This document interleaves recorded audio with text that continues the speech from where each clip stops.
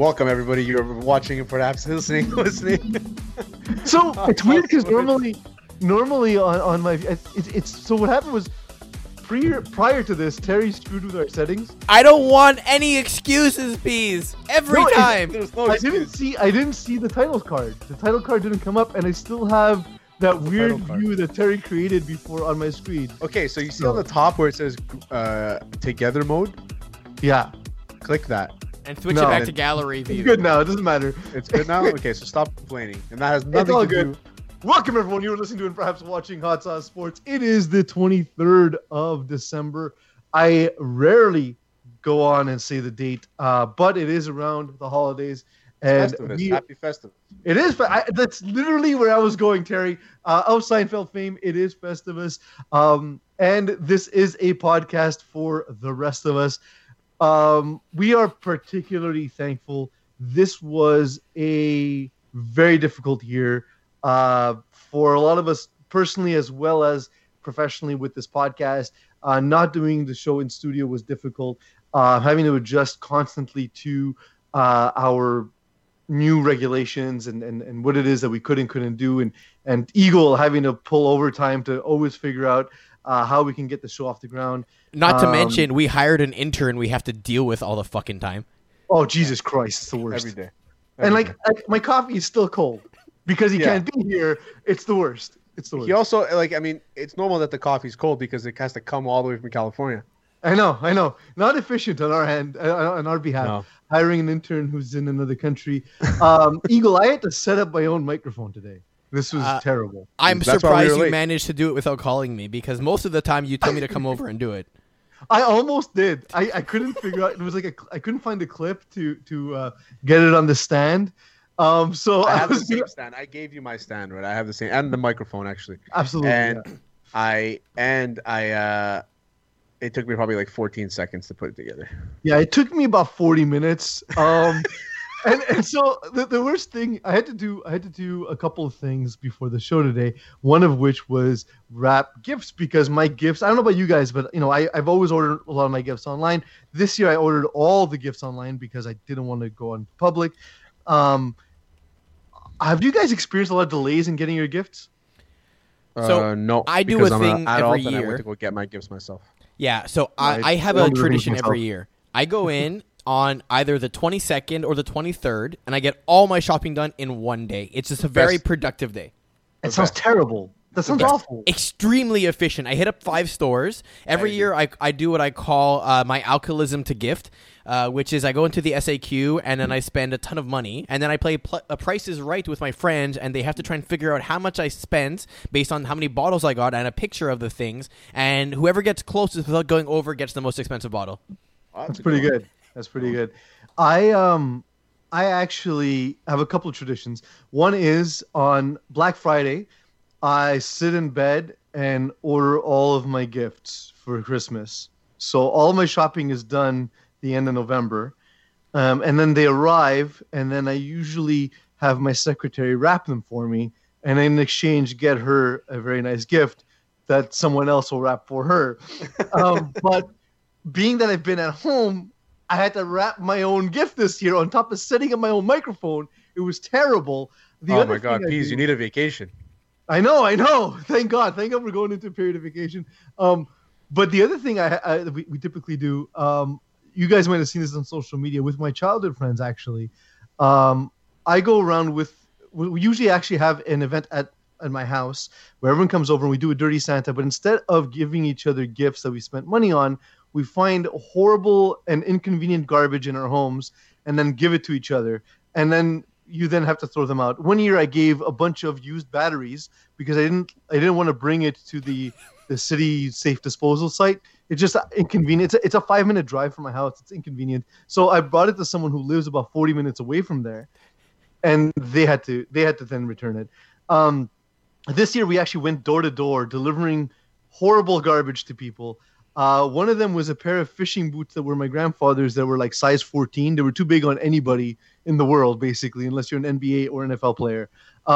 So that was one of the gifts that was given. And it's pretty fun. I really do enjoy giving my friends absolute garbage that is completely thoughtless.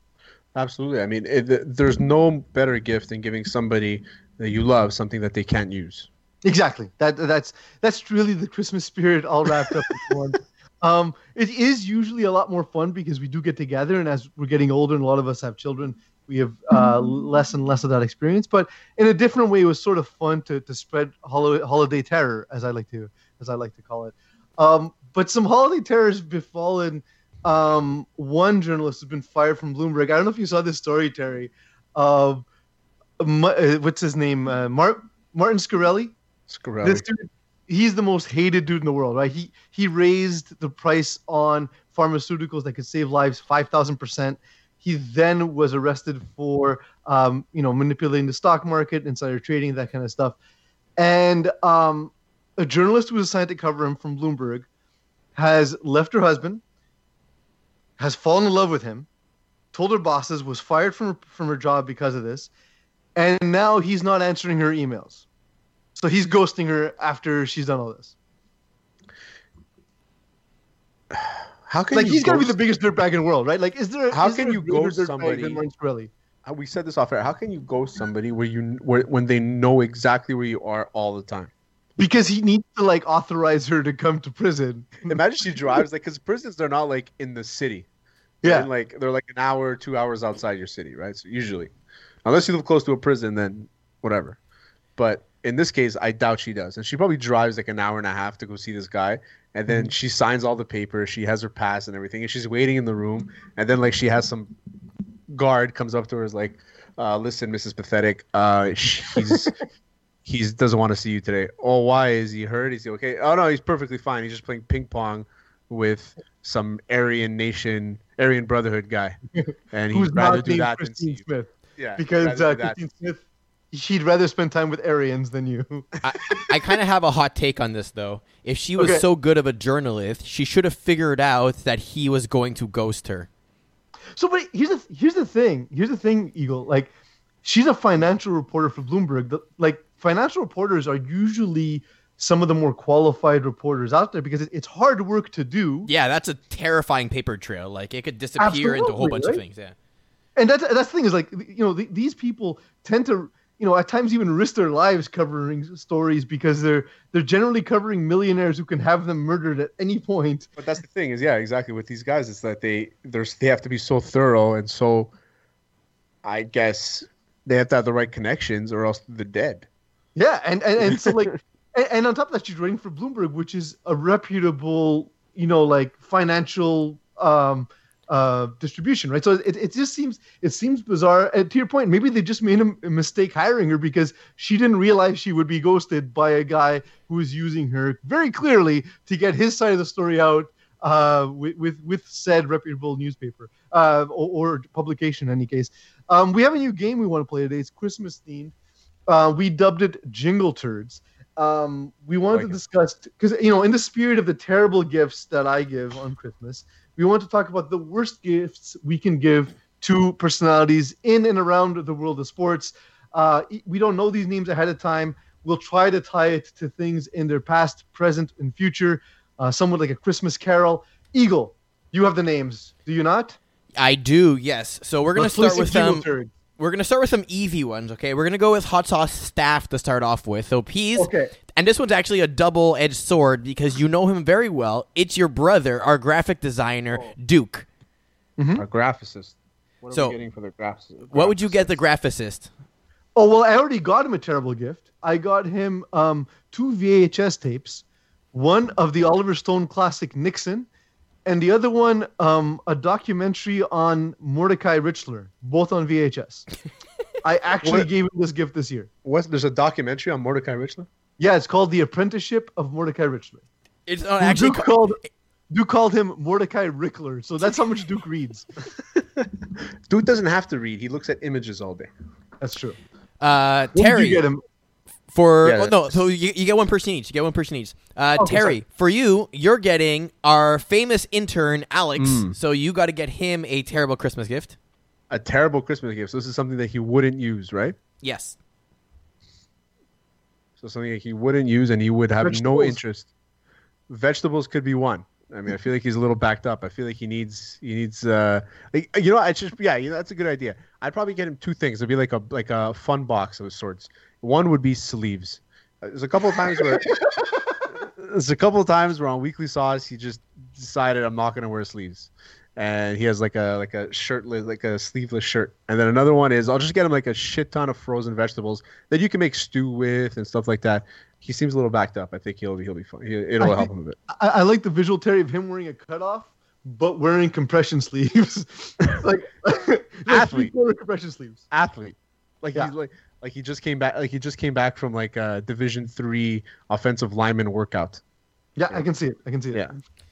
All right, next we're going to go with our favorite NFL coaches. So, Terry, we're going to go you again. For you, you're getting a gift for Mike McCarthy. Oh, my. Mike McCarthy. What would I get him? I'd buy him a clue and fire so he can fire himself at this point. Actually, you know what? I'm not going to say. They've been playing pretty good the last few weeks given the circumstances. So Mike McCarthy, I would buy him one of those images, just like a picture of him, like a wall but like you can put it in front of your screen, perfectly sized. So when Jerry Jones FaceTimes him, he doesn't realize he's not talking to anybody. So he can just answer, and it's just a picture of Mike McCarthy, but Jerry Jones still is talking because he doesn't know how technology works. All right. Peas, for you, we're going with, of course, Adam Gase, your favorite Miami coach. I'm so shocked with Adam Gase. So what would I get him? My first instinct, of course, is to go Wizard of Oz because he is a man without a heart and without courage. So definitely that's where I want to start. But I think instead I'll go simple. My next thought was maybe a job application because he's going to need one. But yet I think we need to strip it down even further. I'm going to take a piece of paper and draw an arrow on it, Eagle. I'm going to draw a single arrow. And that arrow indicates a passing route that extends beyond 10 yards. Because I don't think he knows that exists. That's a great gift, actually. I'm pretty sure all his quarterbacks would be very pleased. And then last one on the list. 3 gifts would have been great, though. Last one on the list here, we're going to involve the ladies a little bit. Peas, I think you get the better category of this. I'm giving you any Victoria's Secret supermodel of your choice. So just to list off a few in case you're not familiar with them. Adriana Lima, Alessandra Ambrosio, Heidi Klum, Miranda Kerr. Pick the one you want to gift, and what are you getting them? Remember, it has to be a garbage gift. Has to be a garbage gift. Well, I was going to go with Mike's hot sauce, Mike's barbecue sauce, but unfortunately that's too great a gift because obviously it's the greatest. Yeah, but it has some sugar in there. They don't eat sugar, so maybe that's a bad point. So they might not be able to eat it, unfortunately. They don't know what they're missing because it's great. I think what I'm going to do is I'll give them the worst gift of all time. It's the same gift I first gave my now wife, my phone number. That's a terrible gift. I will agree with that. Terrible gift. They can't use it because A, I'm married, and B, they're not interested. And Terry, for you, again, we're going with women. This time, pick your favorite UFC female fighter. I'll list off a few here. Miesha Tate, Ronda Rousey, Holly Holm, Gina Carano. Whichever one you want to gift something terrible to. Three of which are retired. Doesn't matter. Pick a fresh one. It doesn't matter. Oh, man. And I just buy a bad gift for them. Yeah. That's an ego, man. You're throwing me off here. I'd say...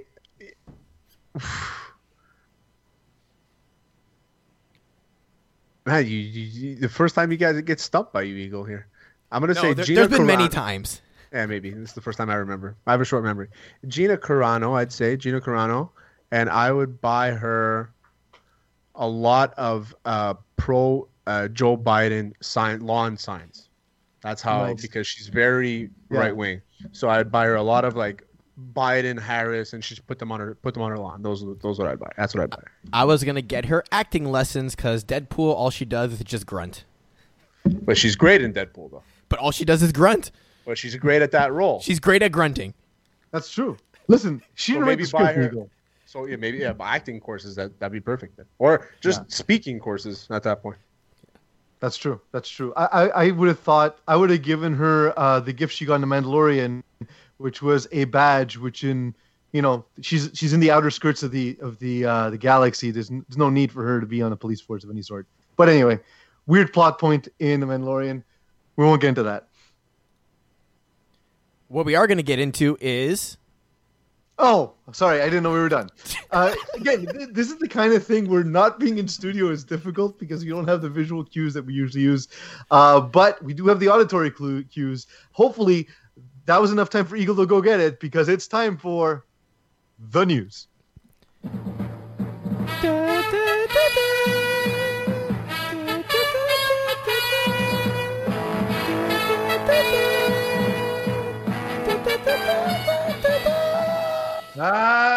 Terry is the news.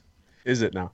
It is, absolutely. And whenever you hear that high quality production of Eagle humming the song, you know definitely that it is time for the news. The Jets no longer are tanking, or maybe they can't tank, or maybe the Rams are just bad. I don't know. I don't even know what to think of this game. Adam Gase found a way to really screw up his situation further.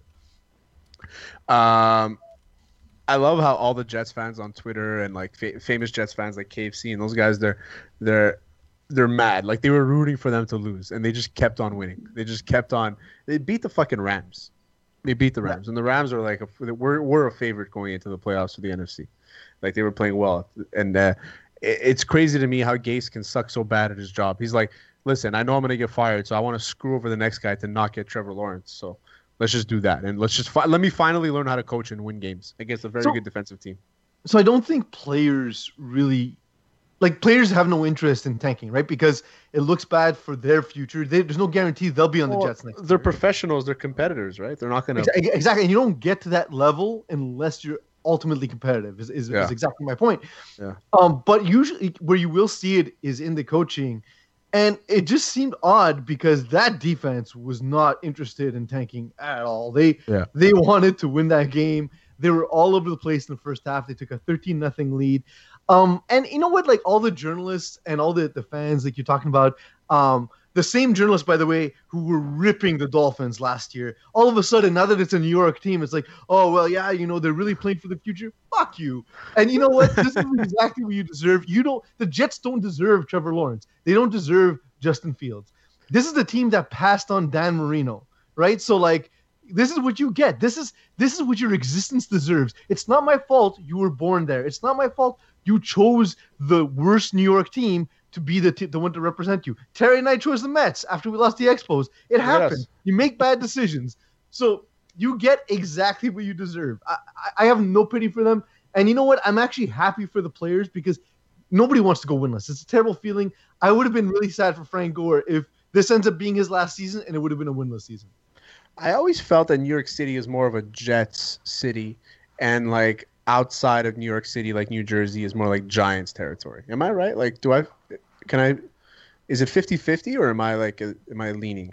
It's kind of like Yankees Mets in the sense where like if you're like Queens, that's Mets, yeah. Brooklyn, Yankees like probably a Mets fan. You probably won't find a lot of Mets fans in the Bronx. You probably won't find a lot of Yankees fans in Queens. So yeah, I get that. You won't find Giants fans outside of Manhattan, I don't think. But you're right. Like in Jersey, there's a lot of Giants fans. In Montreal, there's a lot of Giants fans actually, just because for a long time they were the regional team that was covered. That like my dad would always say that was the only team he can watch back in the like the 60s. Like that's the only team he could catch on TV. That's why he's a Giants fan to this day. Yeah. The Giants actually they lost in impressive fashion. So you want to go for it on fourth down, Terry. And you have a quarterback who's shown some promise, and Colt McCoy, who's playing okay, like he's moving the ball. He's playing as a good backup. You have this bizarre formation where you have your punter throwing the ball to a wide open receiver, but he's also a punter. Like he's not a quarterback, and like you end up going down into the half of 13-0 instead of what could have been 13-9 with all the opportunities they had to kick field goals.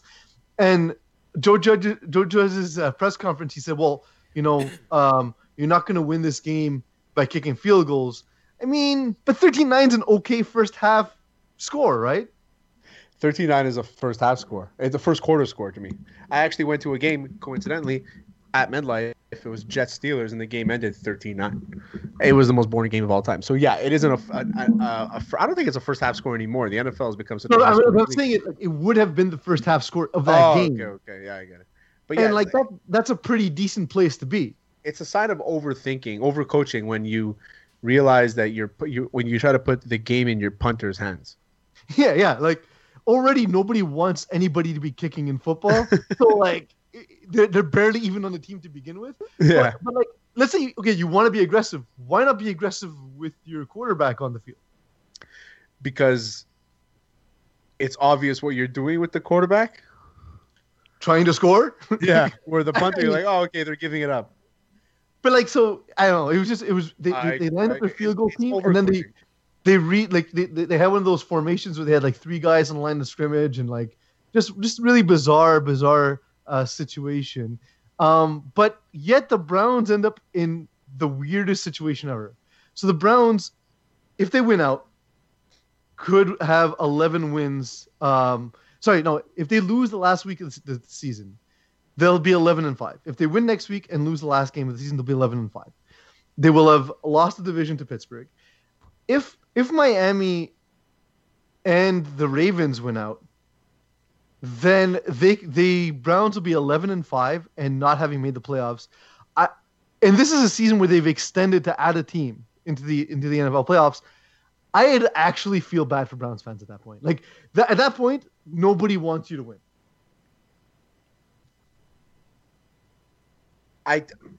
I'm trying to think of in this COVID scenario, I think they could have found a different way to make the playoffs. Okay, they added one more team. I get it. This was before COVID. This was actually a change we were making before COVID hit.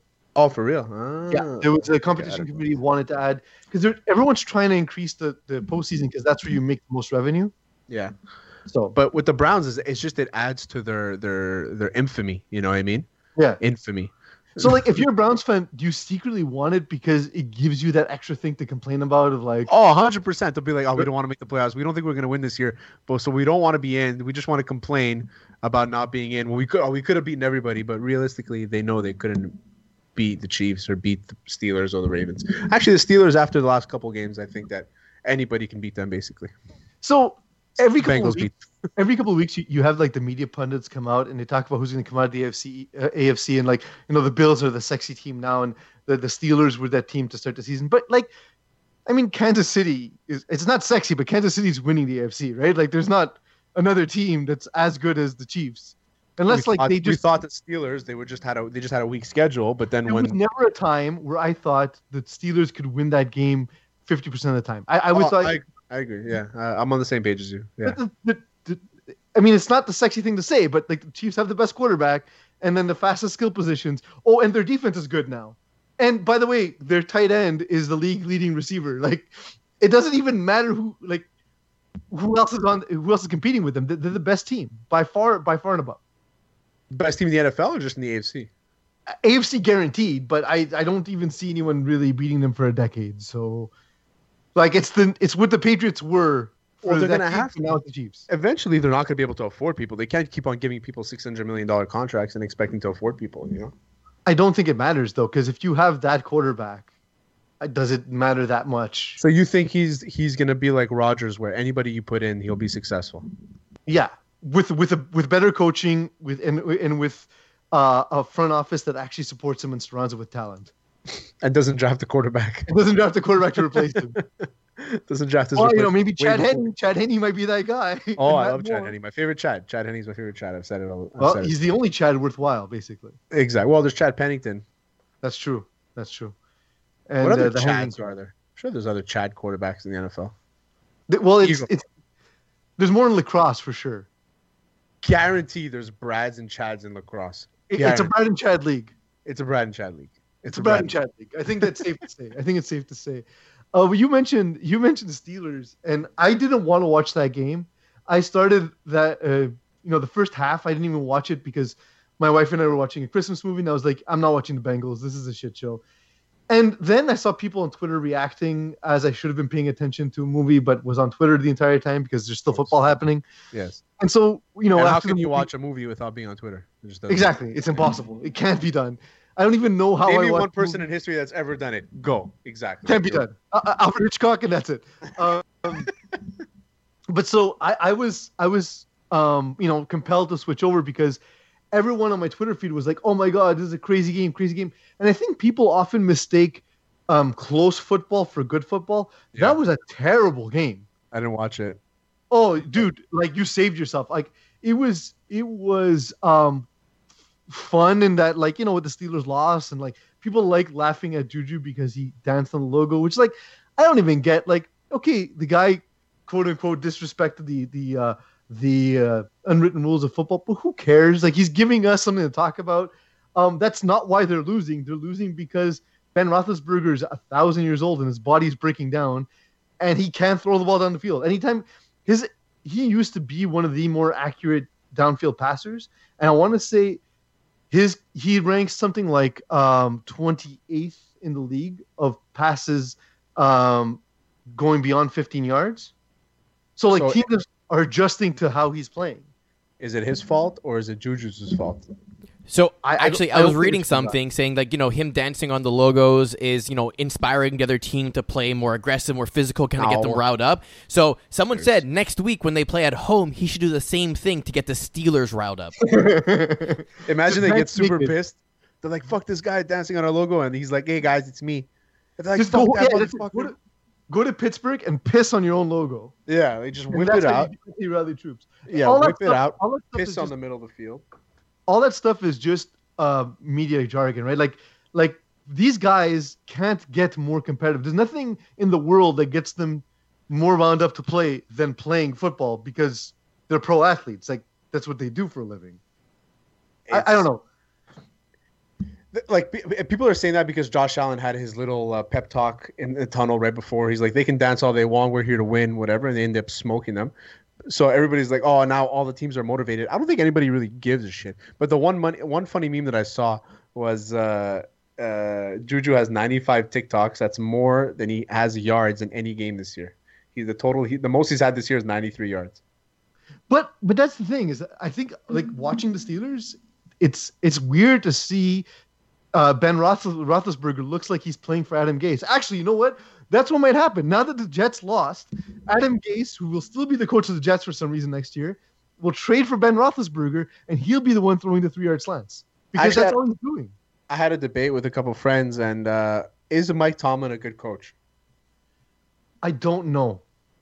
I've actually thought of this too. Yeah. Like I don't think he's a bad coach because players respect him, but I don't think he's like a genius, like in terms of like a guy who like develops like smart schemes and stuff. And and the Steelers have always surrounded him with guys like Dick LeBeau and Charles Haley back in the day was really good at designing plays. Like, as much as nobody likes Haley, he was really good at Todd Haley. Sorry, Charles Haley. Charles Haley is a completely different person. Yeah, but not every coach needs to be like the mastermind schemer, right? If they can be the motivational speaker, the leader of the troops, and basically do all the coordination and logistic stuff for the team, make sure the team's ready to go, and all the his subordinate coaches are the ones actually doing the work. To me, that sounds like the definition of a good coach, right? You don't have to be a Kyle Shanahan type of fellow to run a team. I think when Dan Quinn lost Kyle Shanahan, for example, he lost a scheme guy. But like, he was just a guy that players liked and was really good at motivating guys. I think Tomlin's that kind of coach, and the Steelers are just a good organization that have always surrounded him with the right kind of people to help elevate the rest of the parts that. I would agree to that, but I think the difference between him and Quinn, for example, is that Tomlin knows that he may not be that person, so he makes sure that he has people on his staff that'll fill that role for him. My thinking with Mike Tomlin is that, okay, so people say, and the friends that I had this debate with were talking, and they said that he was gifted a team back in 2007, whenever it was. Yeah, 2007. And yeah, that's true, because he was gifted an organization that like has like it's already this infrastructure built in that's to win. In those 13 years that he's coached, he's never had a season below 500. He's been considered one of the top defenses in like 8 out of the 13 years. He's won the division 5 times. He's made the playoffs 9 times. He's had success as a coach. Yes, he might not be the scheme guy. Yes, Dick LeBeau has coached everything. But another theory I had is that with the years that the defense wasn't playing well, there was one year he had the number 1 offense when the defense wasn't playing well. So there's something there to say that Mike Tomlin is a guy that people want to play for. And to me, that's a good coach. That's a good leader. Yeah. He's not the mastermind that Belichick is. I think we can all agree to that. He's made some bonehead timeout calls and clock management calls, and it's crazy. He's made some really shitty calls, but realistically, the guy's won 2 Super Bowls, right? 2, 1. Okay, he made it to 2 Super Bowls. Yeah, because Cowher won the first one. Exactly. But the thing is, look, he's a good coach. He's not the mastermind that we expect in like an Andy Reid, Sean McVay, Bill Belichick. He's not that type of coach. But he's very old school. But I think that, again, in the right circumstance, you need a combination. Like, there aren't many coaches who are Bill Belichick who have that leadership ability and have that schematic ability, right? Yeah. There's one of Bill Belichick, basically. As far as I know, throughout NFL history, maybe Bill Walsh is the next closest, but or Don Shula, like even Don Shula wasn't even a great scheme guy. Again, he was just a guy who was really good at getting the most out of his players, and I think that's what Tomlin is. That's how Tomlin will be remembered, because he went 8-8 with Mason Rudolph and the other Chad, what's his name, Duck Hodges, a guy named Duck. The other Chad. I don't care how talented you are to get drafted in the NFL. Your name is the most common autocorrect on iPhones. So relax, Duck Hodges.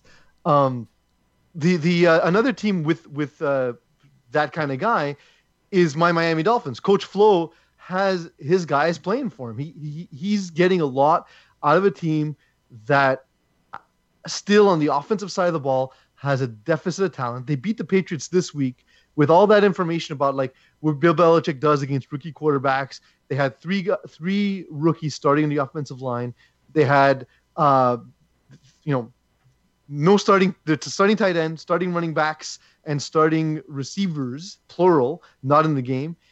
And they do what they've always done in Miami, which is make New England's life difficult, and they come out with the win for the second year in a row to end this, late in the season over the New England Patriots. I think Brian Flores should get Coach of the Year. I think so too. I think Brian Flores should get Coach of the Year. Whatever. I'm a homer, and whatever. You can say whatever you want. I really do. I mean, if not him, then Stefanski can be up there. But Brian Flores, to me, so far has my vote for Coach of the Year. See, I don't say Stefanski just because we expect, like, the Browns were supposed to be this last year, right? And Freddie Kitchens is perhaps the worst coach in NFL history. Like, he how can you make that offense be as boring as it was last year? And you're seeing how just a guy with like, an ounce of competence can make this team just be, at the top of the league, basically. And you're right, Terry, because he's doing this with, again, having to manage the situation with Fitzpatrick and the rookie quarterback, having to deal with the fact that he doesn't have the skill position. Like, even with Devontae Parker, how many teams would replace their number one receiver for Devontae Parker? That's a good point. Like, he's the worst of the best receivers in the league. I don't think. I'm trying to think of maybe Tennessee. Who do they have? A.J. Brown? Oh, no, yeah, there you go. I would say A.J. Brown and Corey Davis are both better than Devontae Parker. Oh, maybe. I don't know. Indianapolis, he's better than T.Y. at this point, I think. Maybe. But then there's Michael Pittman. I don't know if he's better than Michael Pittman. Michael Pittman has a bigger ceiling, I guess. I don't know. But yeah, there's a question there on every team. You're comparing him to a rookie receiver who missed the first 6 games of the season. Yeah, exactly. But that's where you're putting the bar. Eagle, do you have a suggestion for a team that's got a worse number one receiver? Because you can't even see your Packers because it's Devontae Adams. No, Devontae Adams is a beast. I mean, I would say he's top 3 in the league if you forget. Yeah. The Giants the Jets don't have a receiver. The Jets, Giants, but like you're looking at winless teams, or again, the other guy you mentioned was a guy who was injured to start the season in his rookie year. I'm just going through teams. That's why. Who do the Giants have? Nobody. The Eagles. The Eagles have Alshon Jeffrey. I would take maybe the Eagles for Alshon Jeffrey. Yeah. Actually, you know what? Like if you're the Dolphins, if you can swindle like the Eagles for a first round pick just because they're desperate for a receiver, go for it, please. But I think Devontae Parker could be a very good number 2 receiver behind the number 1 receiver that they can draft next year. Oh, Eagle, how happy would you be if the Packers actually had Devontae Parker as the number 2 in Green Bay? I mean, yeah, our number 2 doesn't really exist right now, right? We have a whole bunch of number 3s, so anyone would be good at this point. Well, and I'll even go one further. Is there a team with a worse number 2 receiver than Jakeem Grant? Yeah, that's true. Because Back, we're back to the Jets. I am going to add Washington to the list of people without really a true number one receiver, right? Oh, Terry McLaurin. Terry McLaurin's very good. Terry McLaurin's very good. You would put him as a number one on other teams? Yeah. There's a whole bunch of advanced analytics done by people much smarter than I am that talk about separation when he's running routes, and he's like top 10% in the NFL. Yeah, really? Terry McLaurin's very good. Yeah. He just plays for a garbage organization, which we'll touch on later. Dwayne Haskins throwing him the ball last week. I am generally surprised. Honestly, I didn't know that either, and it came on my Twitter feed. I want to say 3 weeks ago, because I follow a lot of because of my involvement in fantasy football. I follow a lot of people who look at advanced analytics to sort of try and give me an edge. And Terry McLaurin's one of these people who keeps coming up on lists because just what he does from a route running perspective, he creates separation in a way kind of like Jarvis Landry does, where you don't even know unless you know what you're looking for. But a guy like that's always open, basically. Like that's why Jarvis Landry's been catching 100 passes a year for almost a decade at this point. Just because his separation is huge. Yeah, absolutely. Your Cowboys got a win without Zeke Elliott, and I want to call back a conversation. And Alex, the intern, actually posted that he said, "Don't be surprised if Zeke Elliott's not on the team next year." I think the financial constraints going to make it such that he's going to be on the team. But I remember saying, I don't know if you can pay a running back the way they paid Zeke in today's NFL. Not anymore. I support the fact that from his perspective, he did the right thing sitting out to get paid because you need to get your money while you can. Of course. But I can also understand the team's perspective saying, listen, is it even valuable to pay a running back anymore? Well, that's the thing, and that's what the Rams did, right? They paid Gurley and then they got rid of him just so they don't have to pay him again, And it's like because they know that if they go to arbitration with this player, they're going to have to pay him. I mean, the NFLPA has negotiated, fair play and fair pay, for these types of situations where there's arbitration and mediation, so you can get the best dollar value for your player. And I think that with Zeke, is that his ceiling is so high, he can have a game that's better than anybody's. But this year, it hasn't worked for him. There's something going on there. I don't know if it's mental, if he's going through stuff in his personal life or whatever it is, but he's fumbled more times this year than he has his entire career. He's underperforming, like way below his average. Tony Pollard is an excellent running back by committee and type of player, and he balled out this week. And I think that Zeke doesn't have to worry about losing his starting job, but he might have to worry about not having a job with the Cowboys in 2 years. But also Jerry Jones keeps players as long as he has to pay them. So if he still has to pay Zeke, he's going to pay him. He's not going to just let him walk for free. That's 100% sure. The thing is, though, I remember coming across some information. One is that, the Patriots made all these Super Bowl runs, and even last year, like Damian Williams was a starting running back for the Chiefs. Like there just isn't the value that there used to be at that position. The other thing is that there was a guy who did some advanced studies on running backs, and he said the only place, because scheme and offensive line play actually has a bigger role when it comes to running back efficiency. But the only place where you can look at to see where guys are actually truly valuable is how they are as short yardage running backs. Like, can they get yards after first contact? And it would surprise me is that Zeke was actually near the bottom of the league in that metric. And I was like, well, but that seems weird because he seems to have the body type where you would think he's a great short yardage running back, but he hasn't been in his career.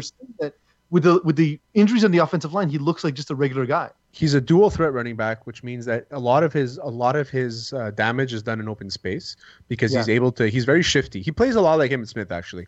Emmitt Smith he was a smaller guy, but he had a way to bounce off people, and Zeke has that too, where in short yardages he's able to bounce off but just get those 4 or 5 yards.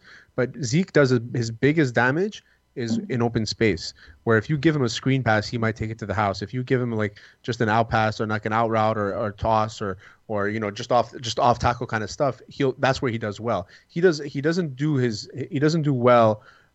He hasn't done well this year in between the gaps, in between the tackles. He's done most of his stuff from the outside, and it sucks. It's weird to see Zeke not being like the candidate for Offensive Player of the Year like he is usually every year. And I think that with the Tony Pollard there, it kind of gives him a break, lets him rethink. I don't think Zeke is done. I'm not going to deny Alex, the intern's suggestion that Zeke won't be there next year. I mean, I will, because he will be there next year, but I just don't think that the book is written on Zeke yet. I think that he still has a couple more years left of dominance, and then he'll be out. He'll be out of the Dallas Cowboys franchise. Let's just hope the financial constraints don't cripple the team from keeping the core together.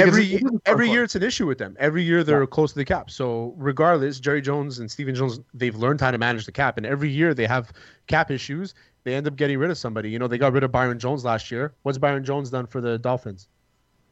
He's been okay. He actually hasn't been injured a couple of games, no? No, the Pro Football Focus ranked him at like 60th in corners in the league, but I think he's getting targeted more because Xavier Howard's on the other side. So exactly. It's just like someone's going to give up catches just based on volume. Yeah, exactly. I like Byron Jones. I still do. I think he's a great corner, and he was great for us. But he didn't want to pay him. And the thing is, cornerbacks and running backs are kind of the same thing, where you can just throw a bunch of them out there and see which one's the best, and we'll see what happens. And I think that's what's happening now with running backs across the league. Even if you look at in the Chiefs, they have The Chiefs, they have LaShawn McCoy. They have Le'Veon Bell and and they have somebody else too, no? And Darrell Williams. So like they have got 3 guys there, and they're like a championship team. Anyway. Where they have value is they have a guy in a rookie deal. But we'll get to that in future shows because I'm sure the Chiefs aren't going anywhere anytime soon. We're living a strange reality, Terry. Where things are happening, and like we deal with sports constantly on a weekly basis. We deal with sports. We talk sports nonstop. We write blogs. We're here on the show, but yet I was surprised to see that bowl season had begun and the NBA season had begun. And for now, James Harden is still a Houston Rocket, but it looks like the latest deal has him going to the Nuggets, and Jamal Murray seems to be in play. I was actually a little bit surprised to see that, just because I didn't think someone would trade someone who's already becoming an established talent. But look, I guess the thinking is if you have the chance to add an MVP, you do it. I don't know, man. I can't give up a guy like Jamal Murray. I think what we saw last year in the playoffs is like you just need to fill this guy with a few other players, and you're good. And he can be the star, and you don't need to go out and get it. I'm just so over James Harden. I mean, I guess, but he's the best scorer probably in the history of the league. I understand that. It's ugly. Like it's not fun to watch. No, I don't care. No, I like watching him play. I mean, I hate watching him play. I will never watch. I'm not a fan of him. I just hate this whole. I want to go out. Like they just. But look, the thing is, Terry, that bothers me so much. The NBA, the agents have told players basically, create a mess. So if you can't do it quietly behind closed doors with a team, create a mess. So like Anthony Davis did the route where he spoke to his team and said, listen, I'm not going to sign, get me out of here. But sometimes when teams don't cooperate, that's the only option you have, right? Like the option is play out your contract, which you don't want to do, or get traded elsewhere. And the way you get traded elsewhere is by creating a mess for the team. And that's where we're at. So like what I would tell teams is if you don't want this to happen, work with your stars. Do it behind closed doors, because this will always happen. It's not going away. Players have more and more access. Like we're even hearing stuff, the team's even leaking stuff about like James Harden throwing a ball at Jayshawn Tate. And my reaction was, who cares? It's Jayshawn Tate. Like just be happy James Harden threw a ball. You're relevant enough that James Harden threw a ball at you. That's the thing is like, will he do well in Denver with Jokic? Yes. I mean, you think so? Yeah, because it doesn't matter. I don't know. He's so gifted. Dude, so he's I don't know, man. Gained a system where he knows what he can do to get called. He has the body control to be able to do it, and he can step back and hit a three at any time with anyone in his face. Exactly. Will Jokic be? I mean, Jokic, I guess, will be there just to clean it up if he misses. Yeah, well, that's the thing is it becomes a different kind of team. It becomes less interesting to watch. I hate watching James Harden. It's ugly. I can't deny the talent. It's ugly. I always said for a long time that Melo was to me the most gifted scorer I had ever seen, but that's James Harden now, and it's like.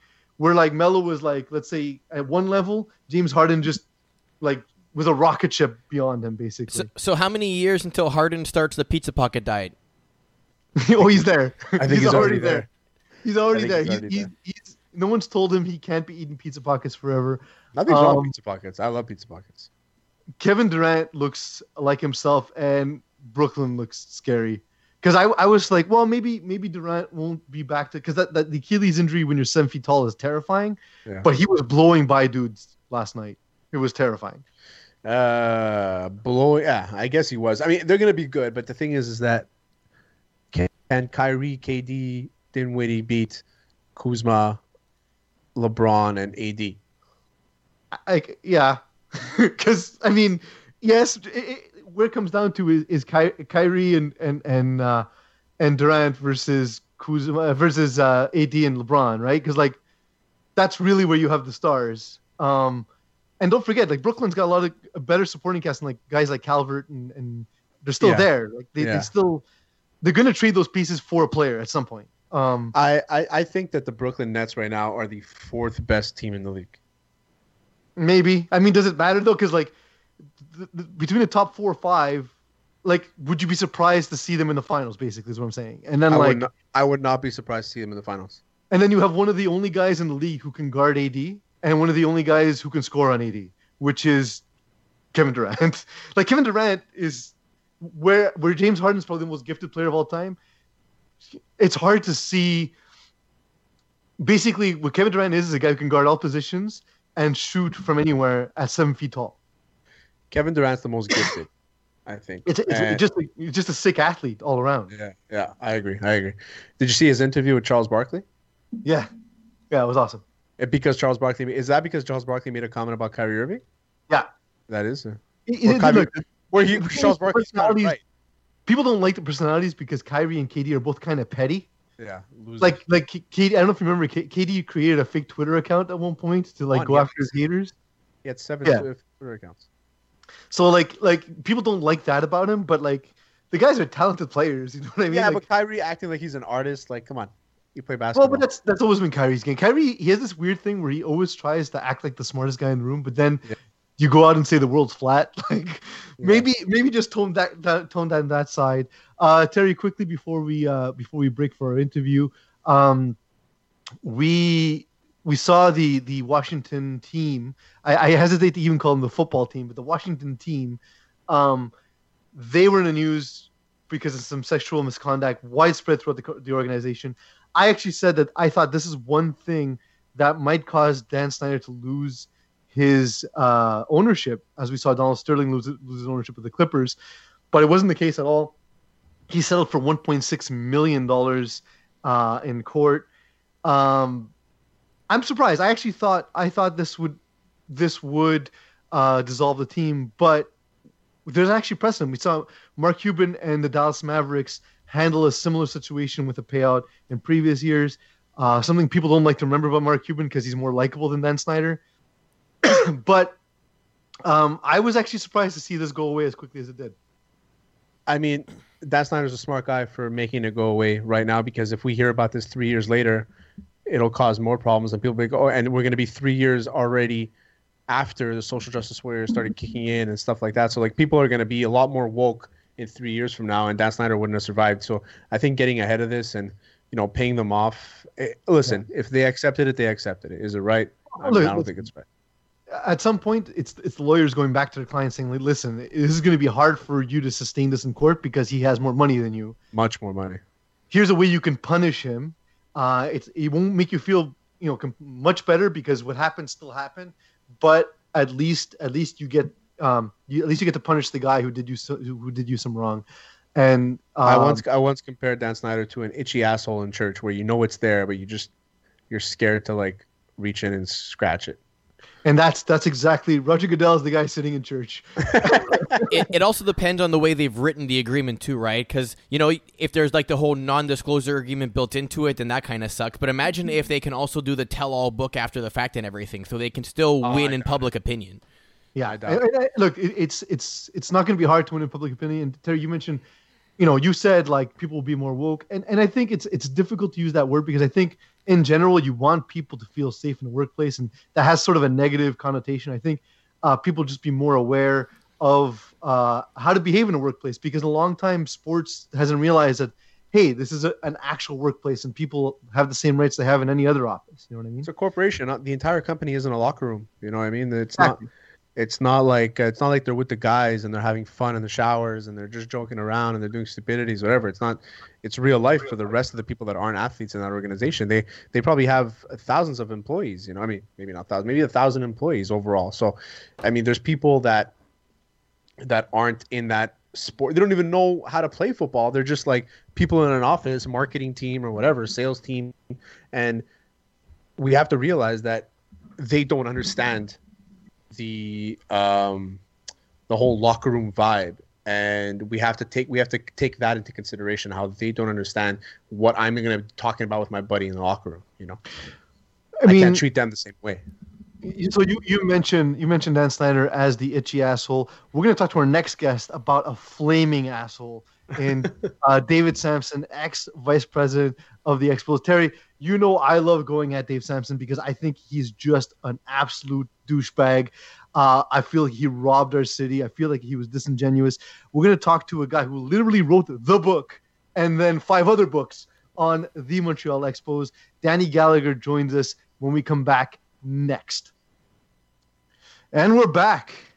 Terry, joining us right now is Danny Gallagher. Danny is a longtime Expos fan, much like yourself and I, that even though the team isn't here, our fandom has never died.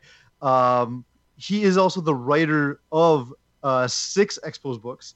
There's one, most notably Blue Monday, of course, but he's also got one coming out now, available at Amazon and Indigo, as well as likely any other bookstore. You can probably find it.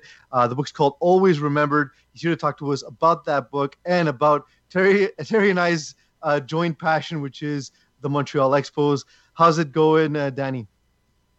Very good. You know, there's still a lot of Expos fever out there, even though the team has been gone, 15, 16 years.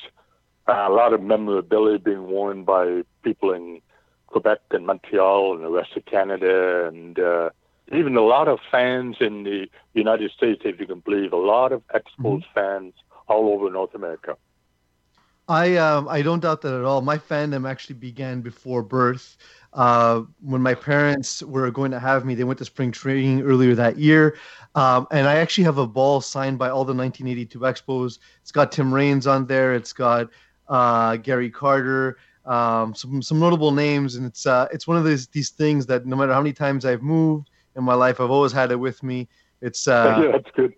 It's an heirloom I've had since birth, basically. So definitely a huge Expos fan. And the book Blue Monday is actually a reference to probably the second saddest moment in Expos history, after, of course, the teams moving to Washington.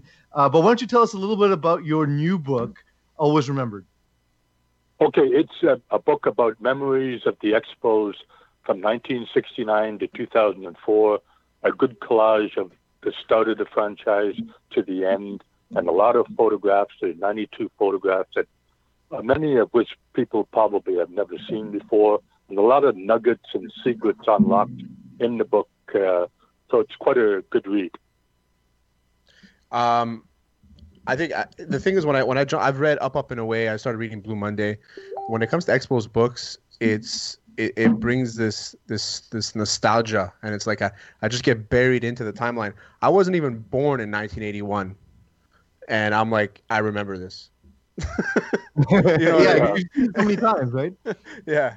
I've seen it, you know. I've seen Steve Rogers' pitch. So I mean, when you write about Expos books, Danny, and you're a fantastic writer, it's good to have, because like you said before, Danny, the Expos, like there's still like this fandom there that's live and well, and I think that if they come back, it'll be great. But I'm glad that you're writing all these books about the Expos, or else we'd lose it. We need people like you. Yeah, it's compiling history of the franchise. And people love that kind of nostalgia going back, whether it's good or bad, from the start of the franchise until the end.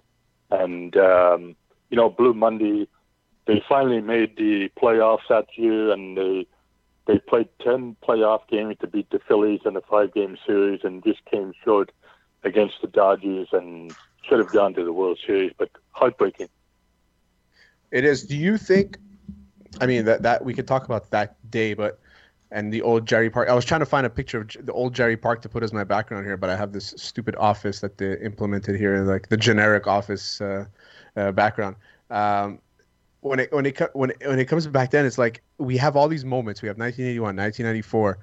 It's almost as if it's so close. We're almost there, and then it just gets taken away from us. There's millions of conspiracy theories about this. I think Pease and I are the kings of the conspiracy when it comes to how the league didn't want Montreal to have a team, and as soon as Toronto came in, they took over. Do you think that Montreal would have been able to dominate the Canadian market like Toronto has?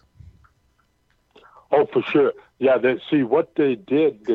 When the Blue Jays came in '77, the Expos. That's when they started getting really good. Was actually in '79 when they finally had produced a record above 500 for the first time, and almost won the National League East in '79 when the Pirates beat them out, and then in 1980 the Phillies beat them out at the end, and then they finally make the playoffs in '81, and Rick Mundy's home run beats them out in '81, and then '82 they also had a great team, but then they faltered near the end of the season and didn't make it then either. And then some people say that they also had a great team in '83, and they did lead the National League East in '83 for a fair amount of time, and then they folded near the end. But then, of course, they had the good team in '94.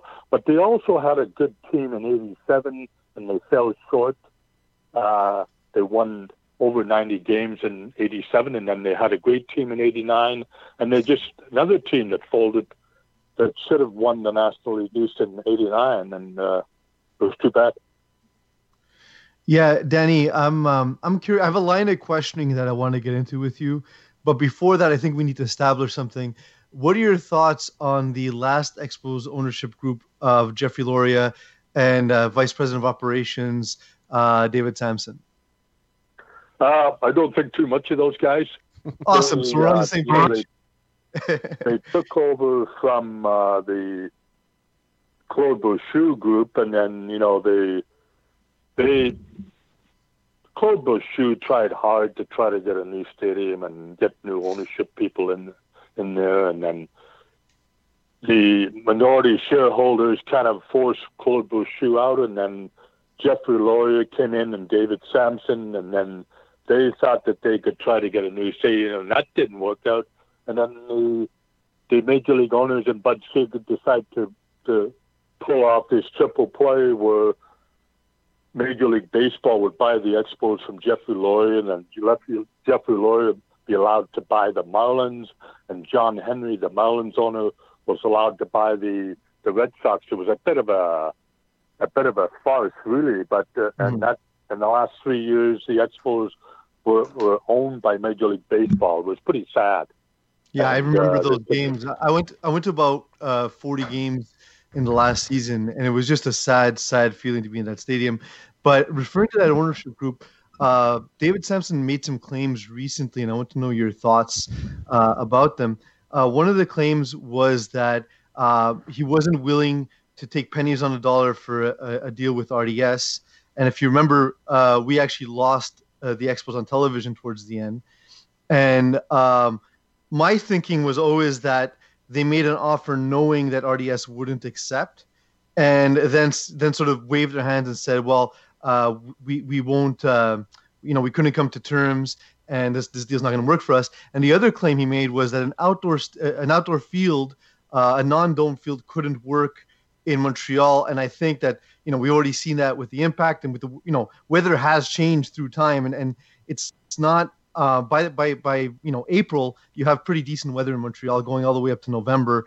But I just want to know your thoughts on both of his claims. Well, I guess he just had those things that he wanted to put out there, whether he had enough money to keep it going or contribute money toward a stadium. I guess maybe he felt that there weren't enough sponsors to do something with the media, radio and TV stations in Montreal. I know in 1 year, Dave Van Horn had to do radio broadcasts on the internet. It was a pretty farcical. So it's in the end, Loria just wasn't a reliable owner. He just wasn't good enough to keep it going there. And he made the excuse he wanted to turn it over to Major League Baseball. So it was all kind of a farce, really. That's the thing, is that there's all these these, like we spoke about before, the conspiracy theories. There's all these things that go around. It's kind of like this cloud that goes around what really happened to the Expos, and we have all these authors and these journalists and these pundits all talking, and you guys talking, and then it's just not acknowledged by the people that were in charge at that point, like Dave Sampson. It's like they make it seem like they were the only ones that were right and everybody else was wrong, and they tried their best and they did whatever they could do. But at the end of the day, being owned by the league that was proactively trying to get you out of the city, there was no way that they were going to be able to survive. And it sucks for me to see that.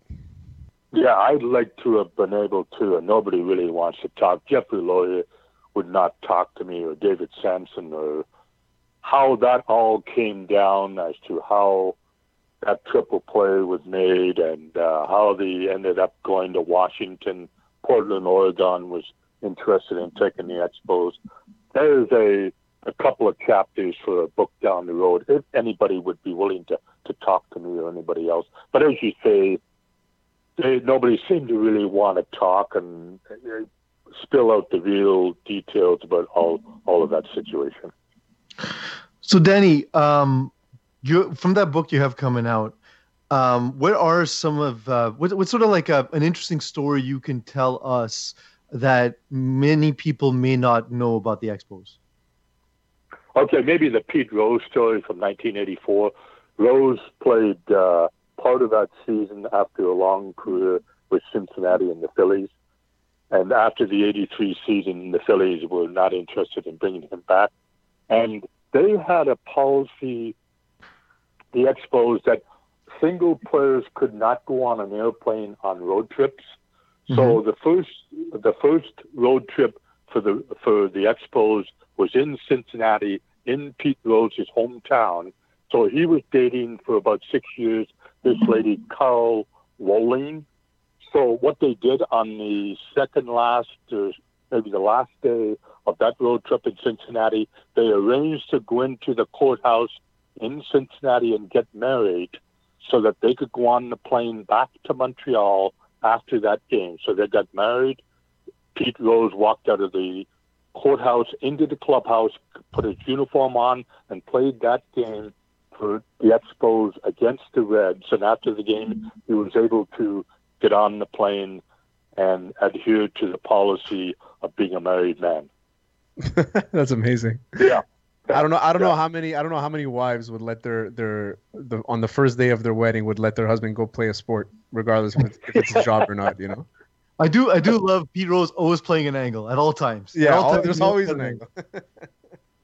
So there's been rumors about the Tampa Bay Rays being relocated and Montreal getting a team back. The window seems to be somewhere between 2028 and 2032. I want to know what your thoughts were. How hopeful are you, and how soon can Terry and I become season ticket owners? Yeah. It's going to happen, Danny. It's going to happen. I think it's a joke with the Tampa Bay situation, to be very honest. Like, it's such a long time away. And here's my thinking, is that Tampa Bay owners will get approval from Major League Baseball to sell the team 100% outright to the Stephen Bronfman people in Montreal. And I think that you'll see a team in Montreal full-time in the next few years as opposed to 27 or 2028. They'll be playing full-time in Montreal, I think, in the next few years. Awesome. That sharing agreement is a farce. It'll never happen. That sharing agreement. Yeah, it's. I don't think it's. We're going to be sharing a team. I do think we're going to either be inheriting that team or be getting our own franchise. There just seems to be so much momentum heading in that way. The landscape of Montreal is very different, and I think this would be the appropriate time. Danny, thank you for joining us today. If you want to follow Danny, he's a great Twitter follow, by the way. He can be followed at. I just had in front of you, it's Dano Gallagher 7, right? Yeah, Dano Gallagher. That's right, on Twitter. Yeah. Yeah. And the book always remembered. You can get it at Amazon and Indigo. So far in the month of December, just on Amazon, the book has been out for like 9 or 10 months. But this month of December, 68 books have been sold on Amazon, which is pretty damn good. Yeah, there you go. That's And awesome. they're still That's for available Always always. Yeah, yeah. And, Blue Monday is still available after all of these, the last couple of years. Still available on Amazon and Indigo as well. Definitely a great read. Do check out Blue Monday. Do check out Always Remember. Danny, thank you so much for joining us. If you haven't gotten Always Remember as a stocking stuffer, there's plenty of time to get it in the new year. Those who were smart did so in the month of December, as Danny described, but that book's not going anywhere. It's bound to be a great read because so far everything we've read from you, Danny, has been great. So thank you for joining us today. Okay, thanks very much, guys. Thank you, Danny. Appreciate All it. right, have a good day. Happy holidays. Okay, bye now. And we're back. That was an awesome interview with Danny Gallagher. We talked tons of expos, which of course made myself and Terry Tam very happy. We love talking expos any chance we get. We still love the team despite them being gone for years. Joining us now for Rapid Fire is Will Power. Will is our Beat Miami writer, which is weird for a Montreal-based blog, but whatever. We love it. Will, thanks for joining us today. Yeah, no, thanks for having me, guys. I'm really pumped about this. Okay, shut up. Helmet case. The NHL are leaning towards having sponsors' logos on their helmets, and a lot of people seem upset about it. Peas, what are your thoughts? I don't really see that much of an issue. Like, we see this in soccer all the time with logos on the jerseys. I think the worry is that it'll look like the KHL where things just look awful. But like we already see Nike logos on football jerseys and basketball jerseys. Like, it's not that big a deal. It's a small sticker on your helmet. Shut up. How old are you, Peas? You're old enough to say Nike and not Nike. It doesn't matter. It doesn't matter because the KHL, they have advertisements all over their jerseys and their helmets. If we're gonna put one logo, like in the NBA, like I think it's the Lakers, they have Bumble, sponsored by Bumble. You know what I mean? It's not the end of the world. Pieces camera frozen, and best way to freeze. By the way, this is fantastic. And I don't think it's the end of the world at all. No, I don't like it. I think it's kind of cool to have, just like a fresh look on your helmet. I think like on the side right now and on the boards, the hockey boards, just too many things. You have Tim Hortons, you have Canadian Tire, you have this and that. I like keeping it fresh. I think it's a bad idea. As long as the players get a cut, I don't mind. But other than that, if they don't get any cuts, then fuck it. They should absolutely. But like, don't the helmets already say like Bauer? Don't they already have a logo? So it's not a big deal. No, because everybody is different, right? It's just going to be a sticker. Like in juniors, they're sponsored. Like their teams are sponsored and stuff. So it's just going to be a sticker. But every player is sponsored by a company, right? So you have Bauer, Warrior, Nike, Jofa. Remember Gretzky's helmet? All right, next, Tom Petty. After Tony Dungy listed Tom Brady as the 6th hardest quarterback to coach against, the future Hall of Famer responded by tweeting the quote 2004 banner that read the 2014 AFC finalist. I think that's 2004, whoever wrote that. But yes, Terry, your thoughts. Is this super petty or is this such a good burn? No, it's a great burn because how petty is it? How stupid is it to put up a finalist banner in your stadium?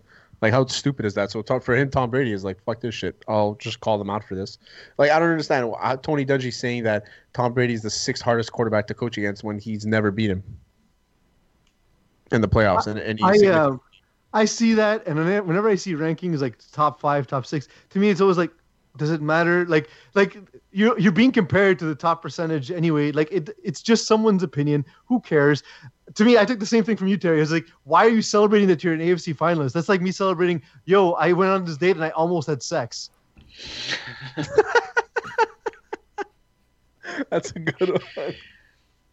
That is a good one. You've made Will very awkward right now. Will, that's my goal at all times. At all times. I think it's super petty on Brady's part. I think I think Tony Dungy's a great coach, and I think that the AFC finalist was kind of corny and stuff. But look, if Brady didn't cheat, he probably have 1 or 2 Super Bowls. So he's not the guy to be talking. What did he cheat all with? Of the steroids, all Deflategates, Spygate, always being 14-11 with the 3 refs in his pocket. So I mean, the list goes on. Really, I just say steroids. Obviously steroids. You Dolphins. You guys are just. Speaking of people who are petty, fledgling Irish, the NCAA Final Four is set, and the team that is most talked about right now are the Notre Dame Fighting Irish, who just took a beating in the NCAA championship. Should they even be in that Final Four? Will, you get to go first. I wonder what you're going to say. I appreciate that. Not only should we be in the Final Four, yes, we should definitely be in the Final Four. Look, the last game against Clemson was bad. I'll admit that. No, I'm not going to sugarcoat it, but definitely Notre Dame deserved to make it over A&M and Cincinnati and over the other teams. I think that it was just a bad loss for the time of the year it happened. I think if Notre Dame lost to Clemson like week 3, it wouldn't have been a question. So I think like Notre Dame, are they favorites going into the game? No, rightfully so, but I think they definitely deserve to have the 4 spot. Well, okay, do you really think that? Like, I think they're more worthy than A&M, and then Cincinnati, and then the other teams. Okay, yeah. so I can see your argument on Cincinnati. Okay, I understand that. For me, the Texas A&M argument is that going into the game against Clemson, the ACC championship, I was saying Notre Dame should be number 4. It was hands down. If they put up even a little bit of a better fight, I would have said okay. But they really got destroyed. They got annihilated. They were embarrassed on the biggest stage that they've been on in the last 10 years. You know what I mean? And Texas A&M has beaten so many teams and like decisively so. Like, aren't they 7-0 against SEC teams? Like, it doesn't make sense. I think they lost Alabama. Yeah, they lost Alabama. And so I think Texas A&M should have been there just on the fact that their strength of record. I mean, it's nothing against Notre Dame. I think Notre Dame is a great team. I like Ian Book. I don't like the hate on Ian Book either. Mm-hmm. I like him. I think he's a good quarterback. He'll be a good pro quarterback. But I do think that I don't think they should have been in there. I think there should have been Texas A&M. Money plays too much of a big part in this, and Notre Dame has the money. I agree with that. Yeah. My issue is this is a season, where some teams played 5 games, some teams played a full season, some conferences aren't even there. This was the season for us to get random teams in here. If you want to make the argument, the playoffs is supposed to make the seasons count, the division championships count, then why did you just give us the same teams you were going to give us in the preseason? Yeah, so exactly. This is the season. This is where you get San Jose State in the finals. This was our chance to see something different. But in the end, it won't matter because it's going to be Clemson and it's going to be Alabama, and Notre Dame won't matter in the end. Next, Cinnamon Salty. Canelo Alvarez believes the Pauls are a disgrace to boxing. Terry, I'll let you take this one. Okay, so they're not a disgrace to boxing. They would be a disgrace to boxing if they decided to fight world champions in boxing. Okay, now Floyd Mayweather is partially retired, so him fighting Logan Paul it's whatever. They're fighting a 6-round fight. It's not a real fight. If people like Ryan Garcia, Tio Lopez, I don't know, anybody, Jean Pascal, David Lemieux, if these guys are fighting the Pauls, then yes, the Pauls are a joke and they're embarrassing the sport of boxing. But they're just doing things on the side, on their own terms, with their own pay-per-views. There's really nothing wrong with what they're doing.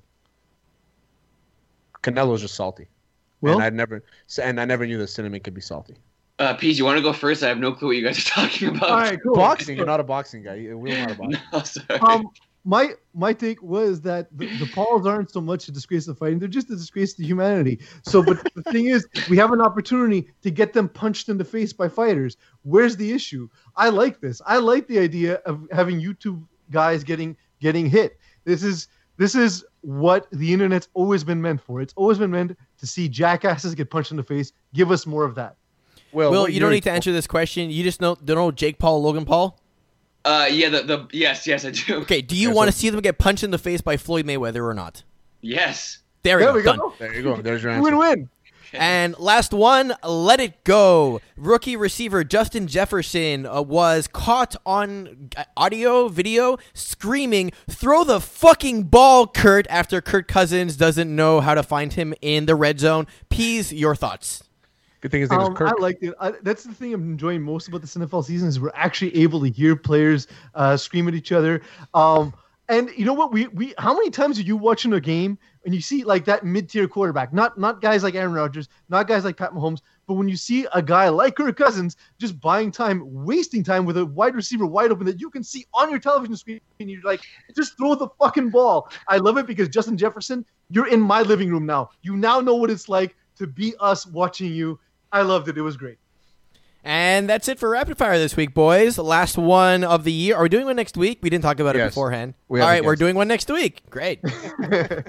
So there'll be one more before the end of the year. Thank you, Will, for joining us. You were awesome. Danny Gallagher was absolutely great. Loved talking to him. I just did this. Terry, did you actually solve that? Can you see it? I can't see it, but did you actually solve it? Or did you buy it that way?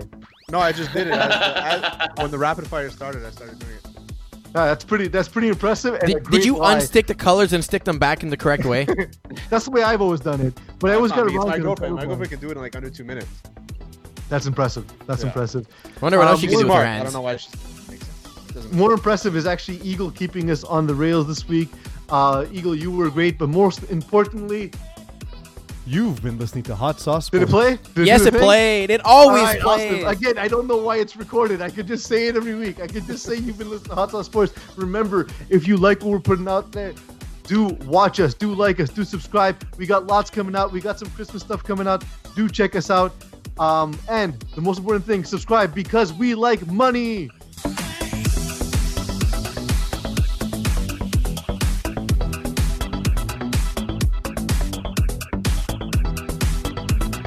I didn't go with Harden in the strip club. Oh, that's a shame. I was gonna say that strippers are part of his bubble, so it's okay.